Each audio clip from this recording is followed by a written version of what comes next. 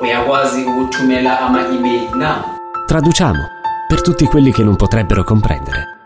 Scriviamo per tutti quelli che non potrebbero ascoltare. Descriviamo per tutti quelli che non potrebbero guardare. Subti, sottotitoli e accessibilità per cinema, TV, teatro. Subti.com.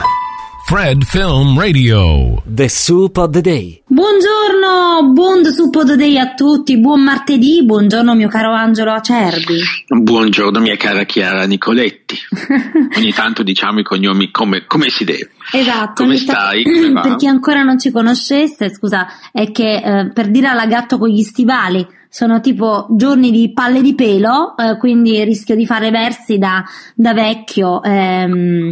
In realtà, ma non so, come dicevamo nel fuori onda, l'estate è arrivata troppo presto, la primavera non era stata avvertita, quindi diciamo stanno litigando su chi dovrebbe prendersi giugno fino al 21. Esatto. E quindi le allergie vanno e vengono in uno scontro tra titani, scontro di stagioni. Ma detto questo, che del filo conduttore di questa settimana, che sembra essere la vecchiaia che incalza, apriamo con notizie dal mondo dei festival, come ormai di consuetudine. Ci siamo lasciati alle spalle il Filming Italy, mentre il Filming Italy si chiudeva, intanto arrivava ed iniziava il Bologna Biografilm Festival di Bologna, 18ª edizione, da venerdì 10 giugno.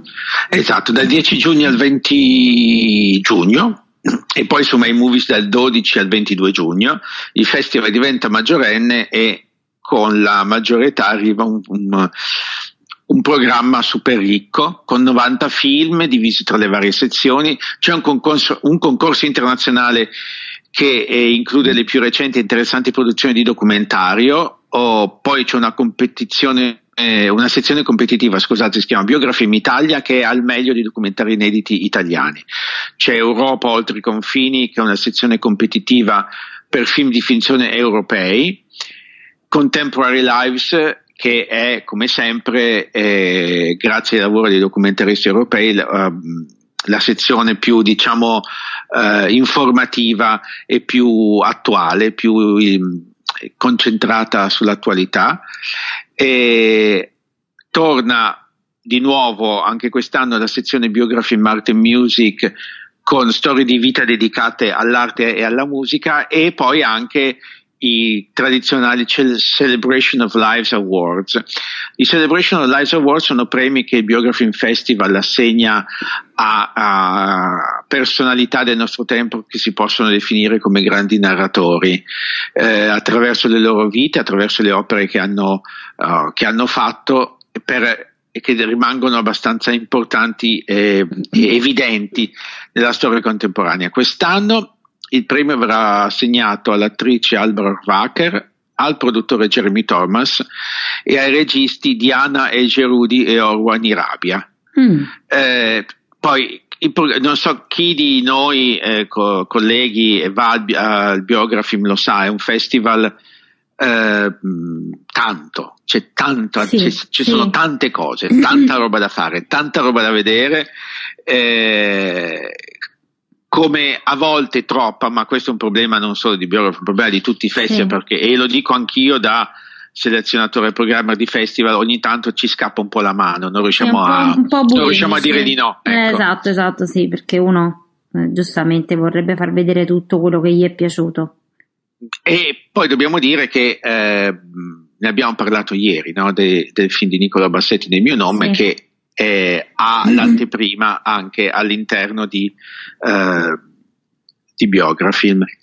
Che altro? Sono 10 giorni molto intensi, Bologna si riempie di persone e di cinema.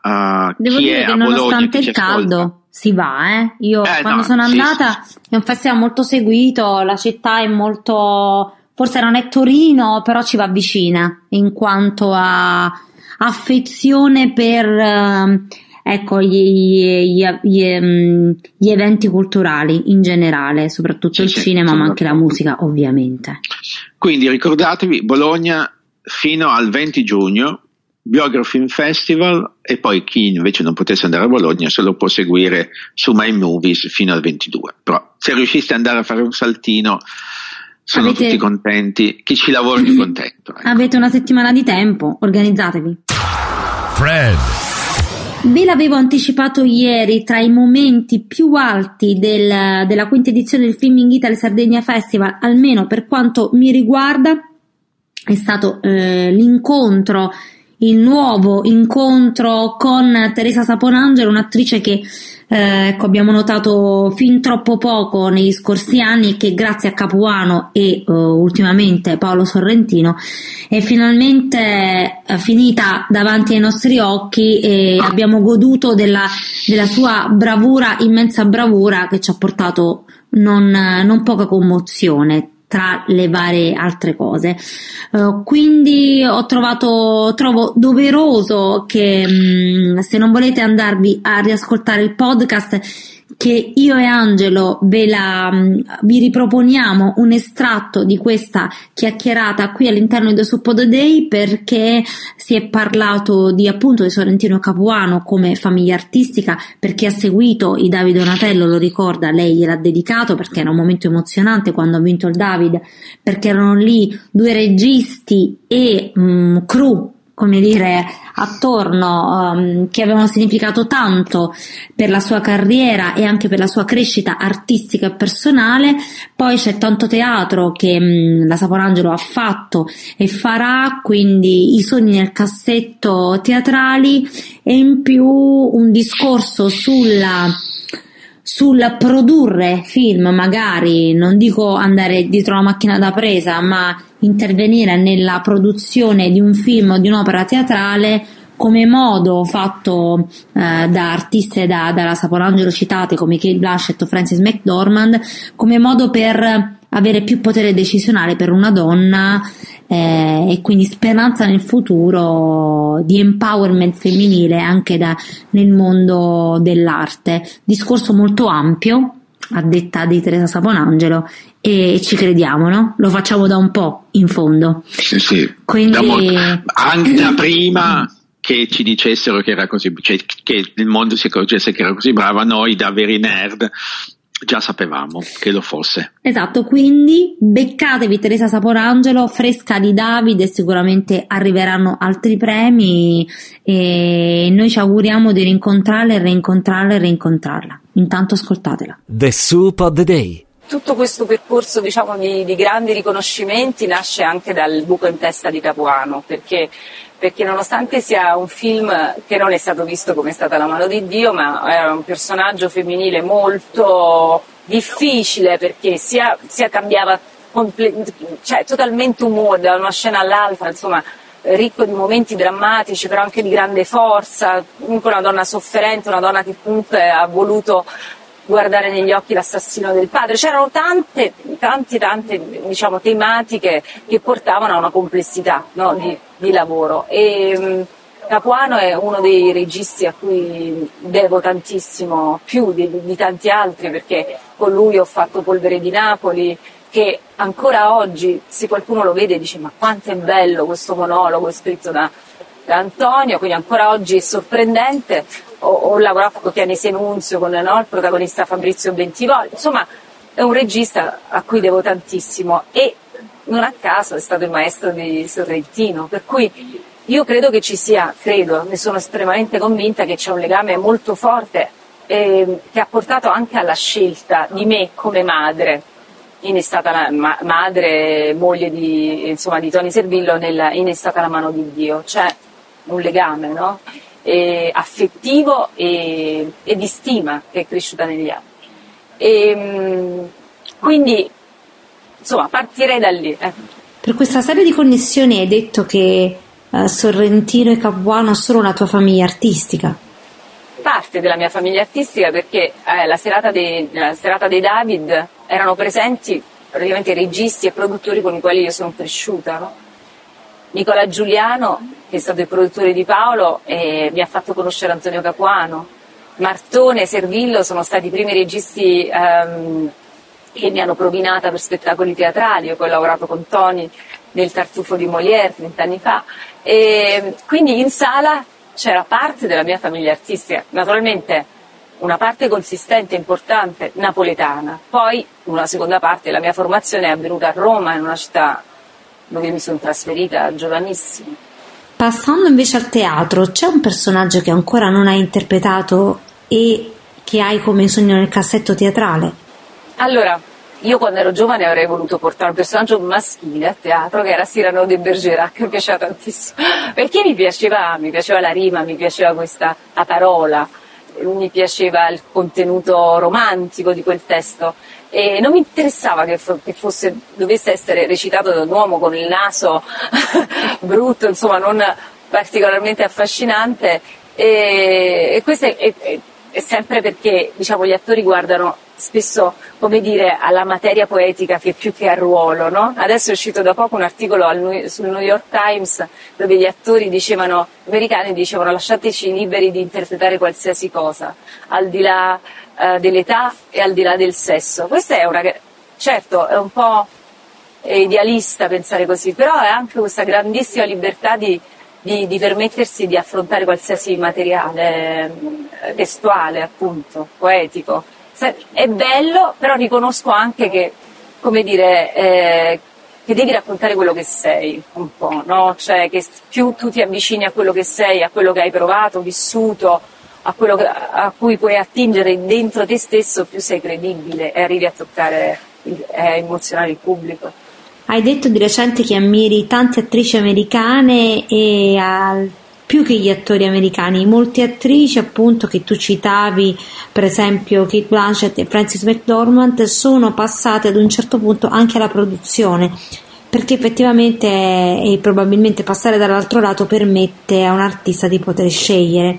Credi sia un processo spontaneo raggiunto un certo livello? Spontaneo non lo so, cioè che comunque sono dei percorsi belli complessi e non puoi essere sola, però è necessario, perché se si vuole raccontare qualcosa, insomma, che ha un peso specifico, che riguarda delle tematiche femminili, ma realmente femminili, io dico, noi qui siamo ancora al tempo in cui si cercano ruoli per le donne, no? Dei progetti al femminile, però se il commissario anziché essere interpretato da un maschio lo fai fare a una donna, oppure il poliziotto anziché lo fa un uomo lo fa una donna, ma non sono tematiche specificamente femminili.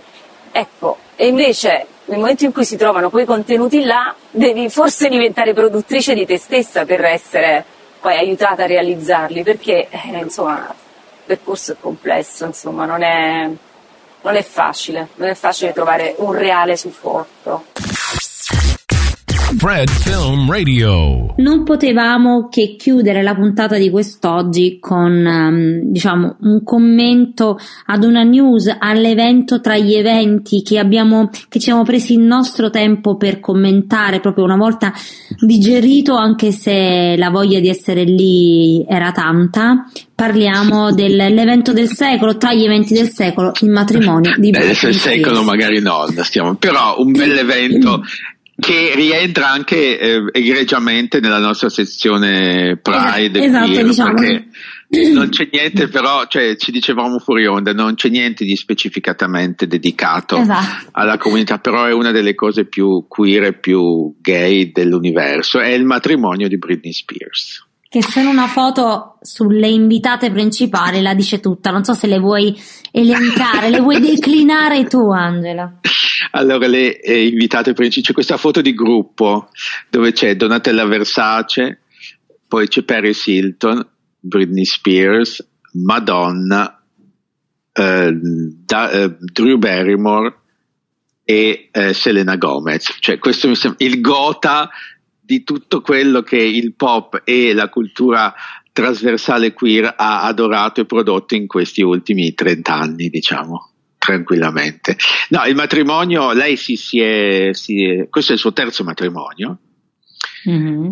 Si sposa con Sam Asghari, che ha conosciuto sul set di uno dei suoi videoclip, poi si sono sentiti, hanno cominciato a chiacchierare, a frequentarsi, si sono innamorati.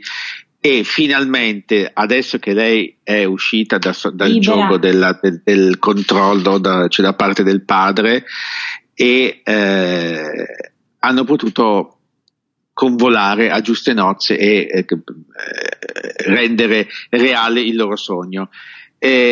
Ovviamente è stata una cosa sfarzosissima da quello che si dice, perché di foto ne sono uscite poche, però si narra di lei che arriva su una carrozza trainata dai cavalli bianchi, balla con Madonna, canta con Paris Hilton, si cambia 3 volte, tutte vestite rigorosamente Versace, e c'è anche stato un momento dramma perché il suo primo marito ha fatto un'irruzione. Sì, no, meraviglioso, ecco, ragazzi, cioè io non ho parole, scusa. Che sembra scritto, sembra finto, no? Sembra sì, fatto. Io veramente, cioè, sono senza parole per una che fa radio. Infatti, cioè, che il primo marito, praticamente, Jason Alexander, ha fatto irruzione nella villa, scavalcato, si è precipitato, tipo, che ne so, tipo il laureato, mi viene in mente, che corre e dice: dov'è? Lei è la mia prima moglie, io la voglio, dov'è? L'hanno preso, portato via, arrestato per danni e per trespassing, come si dice, e quindi c'è stato anche questo momento un po' friccicarello di dramma che poi tutti hanno rilevato in un'altra fase, in un altro momento, perché nelle assenze, perché né la madre né il padre né la sorella erano presenti al matrimonio, e neanche i 2 figli che lei ha avuto, cioè 2 dei 3 figli che lei ha avuto scusate, che dei 3 figli, 2 figli che lei ha avuto dal secondo marito, da Kevin Federline, però che lei non si è fatta spostare di 1 centimetro, era felice come una Pasqua, e ci credo, perché lui è anche un bel tipo, poi si sono innamorati, poi hanno potuto dichiarare che sono in cerca del figlio, stanno cercando di fare un bambino, cosa che a lei era proibita, diciamo, inibita, perché lei gli era stato messo una spirale forzatamente, in modo che lei non potesse rimanere incinta, sempre quando era ritenuta incapace di intendere di volere. Quindi, voglio dire, anche la ragazza ha passato dei momenti di violenza psicologica e fisica non indifferenti, quindi è giusto che adesso se la goda, ecco, mettiamola così. E quindi auguri Britney, scusaci il ritardo, ma noi, ecco, eravamo impegnati, ma ci siamo e ti auguriamo il meglio, e io mi risposerei per avere almeno Madonna. Guarda, sì, io sono andato a un matrimonio sabato, speravo in un duetto c'era Madonna? Ma niente, okay. Ma neanche una cantante italiana, niente, zero. Però, e dovevi ovviare tu, scusa. Certo, cioè, come tu ben sai, io canto con piacere, quindi è giusto che sì, cioè, no, guarda, lasciamo stare. Un po' biondo sei. Che non sia successo niente, lasciamo stare. Però un po' biondo sei. Va bene, e allora con questi auguri a Britney speriamo appunto che questo matrimonio vada come volevi, cara Britney, e noi ci salutiamo, invece ci diamo appuntamento a domani. Fred Festival Inside The Suppodo Day con me, Chiara Nicoletti, Angelo Acerbi e tanti altri ospiti, tanto cinema. Fred Film Radio, I'm Matt Micucci from the 64th Berlin International Film Festival. Io sono Valentina Pompili al Tokyo International Film Festival. Soy Antonio Becker y estoy aquí con el Internationalen Filmfestspiel in Berlin. Mein Name ist Beatrice Beden. أهلا بكم في Fred Film Radio. Fred, the festival experience in 23 languages. Fred Film Radio. 24/7 on Fred.fm and smartphone apps. Il 37% degli utenti dichiara di attivare l'audio sui social perché grazie ai sottotitoli ne giudicano il contenuto interessante. Non sottovalutare l'importanza dei sottotitoli per determinare il successo dei tuoi contenuti. Subti, sottotitoli professionali per facilitare la fruibilità dei contenuti video.